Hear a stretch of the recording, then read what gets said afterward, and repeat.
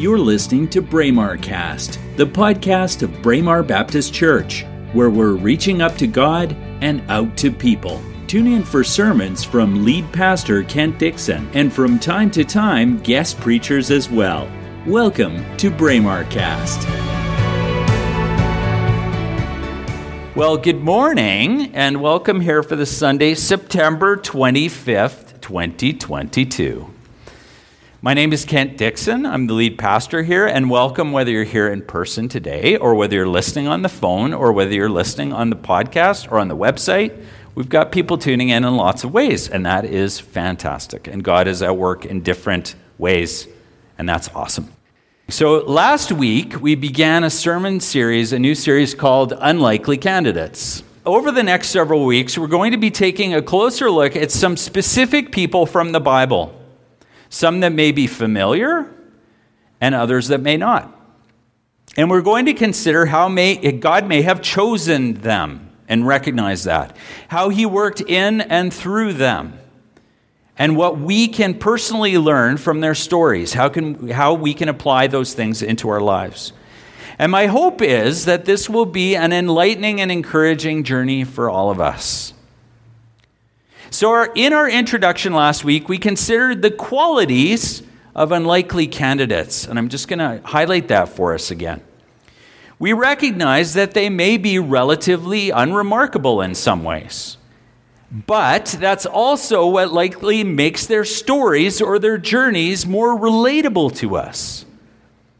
If someone is not like you, if someone doesn't come from your world, so to speak, it makes it hard to relate to them. It can make it more difficult. Unlikely candidates are also often people who recognize their need for a Savior. They recognize that they need to be redeemed, need to be rescued from their circumstances. Unlikely candidates are also, we talked about last week, not boastful. They don't seek the spotlight. They don't crave attention, the praise of other people. And ultimately, they may even intentionally reflect that attention back to God. So then another thing we recognized last week is that unlikely candidates have no special qualifications, right? We talked about that. God does not call the equipped, he equips the called, as that saying goes. And God promises in his word that he will equip us with whatever we need to carry out the divine purpose to which he has called us. He will show up and provide and make a way when we step up, when we step forward. So this morning, I'm going to explore something here off the top. There's a famous work by painter James Tissot. And it is called, this is zoomed in a bit, but it is called View from the Cross. It's also sometimes called What Our Lord Saw from the Cross. And that's what's up on the screen now. Tissot traveled to the Middle East in 1885, 1889, 1896 to further his knowledge of the landscape, of the architecture, of the clothing, of the habits of the people, so that he could illustrate more faithfully the New Testament context. And that project, that research that Tissot did, resulted in 350 individual works that were shown for the first time in Paris in 1894, and all of them are now in possession of the Brooklyn Museum in New York. So this painting, View from the Cross, has become very personal to me. And I had never seen it before until we studied it in one of my seminary classes about 6 years ago. Our prof passed out a glossy print of it to each of us, and then we talked about it. We studied it together. It gives us this deeply moving image, and honestly, this does not do it justice. Google it when you get home, and even that will not do it justice. I want to find a large print of it at some point and have it, but This is likely a fairly faithful depiction of what Jesus would have seen as he hung from the cross. The people gathered around, the landscape, the context, the clothing, as I said. And if you remember all the stories that you've heard of the crucifixion story, you can probably identify, there's a centurion, there's Mary and some of the other women at the foot of the cross looking up. There are the chief priests and Pharisees off to the side looking quite happy with what they've accomplished. There are folks off in the background. You may have some thoughts about who those folks may be. But we may recognize as well that on that day when Jesus was crucified, he wasn't crucified alone. Right? And our sermon this morning is titled, Never Too Late. So the song choices that Vern and Kathy made, again, just beautifully aligned. So this unlikely candidate may be familiar to you. And yet we know very little about him. And I'm going to share a few different verses, a few different passages from the gospel accounts. So the accounts in Matthew and Mark are quite similar, but the account from the Gospel of Luke adds some additional insight. And so, as you imagine, the setting of our sermon this morning is the crucifixion of Jesus. So looking at Matthew chapter 27, verses 38 to 44, if you want to turn, I will also read it for us. It says, 2 rebels, some translations say robbers, were crucified with him, one on his right and one on his left. Those who passed by hurled insults at him, shaking their heads and saying, "You are going to destroy the temple and build it in 3 days. Save yourself. Come down from the cross if you are the Son of God." In the same way, the chief priests, the teachers of the law, and the elders mocked him.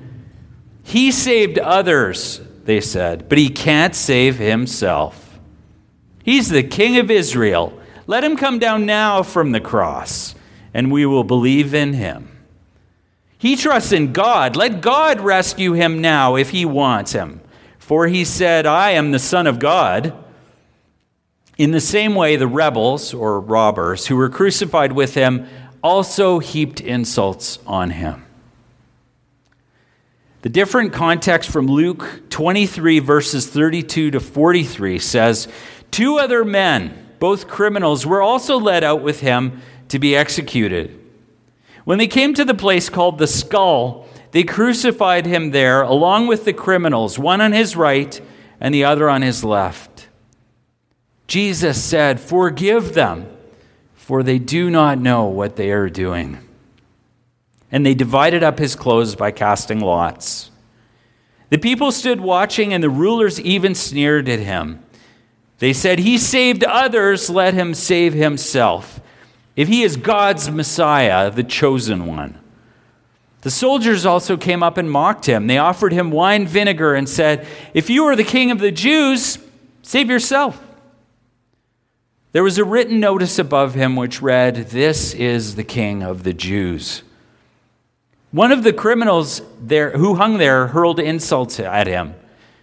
"Aren't you the Messiah? Save yourself and us." But the other criminal rebuked him. "Don't you fear God?" he said.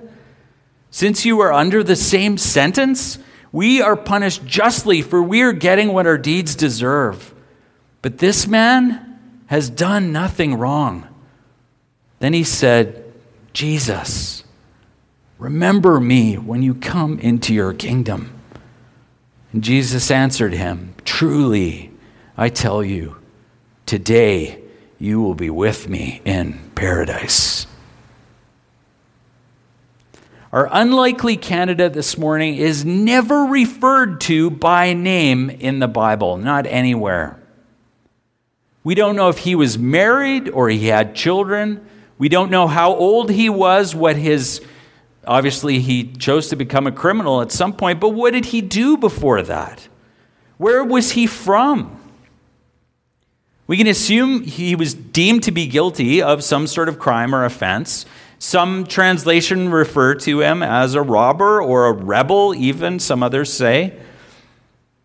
So we can assume he may have had a trial of some kind, that he was found guilty. He was sentenced then to the most horrific death, the most horrific punishment of his or any time: crucifixion. And I believe, honestly, that we tend to gloss over these two men next to Jesus on either side, these two men who were crucified with him. So why is that? Why do we do that? Well, likely because Jesus is the focus of this story, and that's a good thing. Rightfully so. He is the focus. But perhaps we're uncomfortable with considering that our Lord, our Savior, the Son of God, was executed in the same degrading and horrific manner as these two men who were actually convicted criminals. Makes us squirm a little, I think. Or maybe we have some sense of personal conviction or guilt when we consider some questions here. If we had been there, if we had been one of the people in the background, would we have been standing at Jesus' feet at that place? Would we have been declaring him as the Son of God? There was a pretty small crowd at the base of that cross. Would we have snuck away and blended into the crowd like those who had once followed him, once called him rabbi? Or would we have been shouting, "Crucify him," along with the mob? We read this morning that both of these criminals initially hurled insults at him, right? That's what it says in Matthew. Both of them hurled insults. But then in Luke, there's a different sense there, that one of them ultimately relented and repented. So what can we learn from him? What can we learn from this unlikely candidate, a man who is literally at death's door? Well, first, he recognized and declared what others denied and even condemned outright.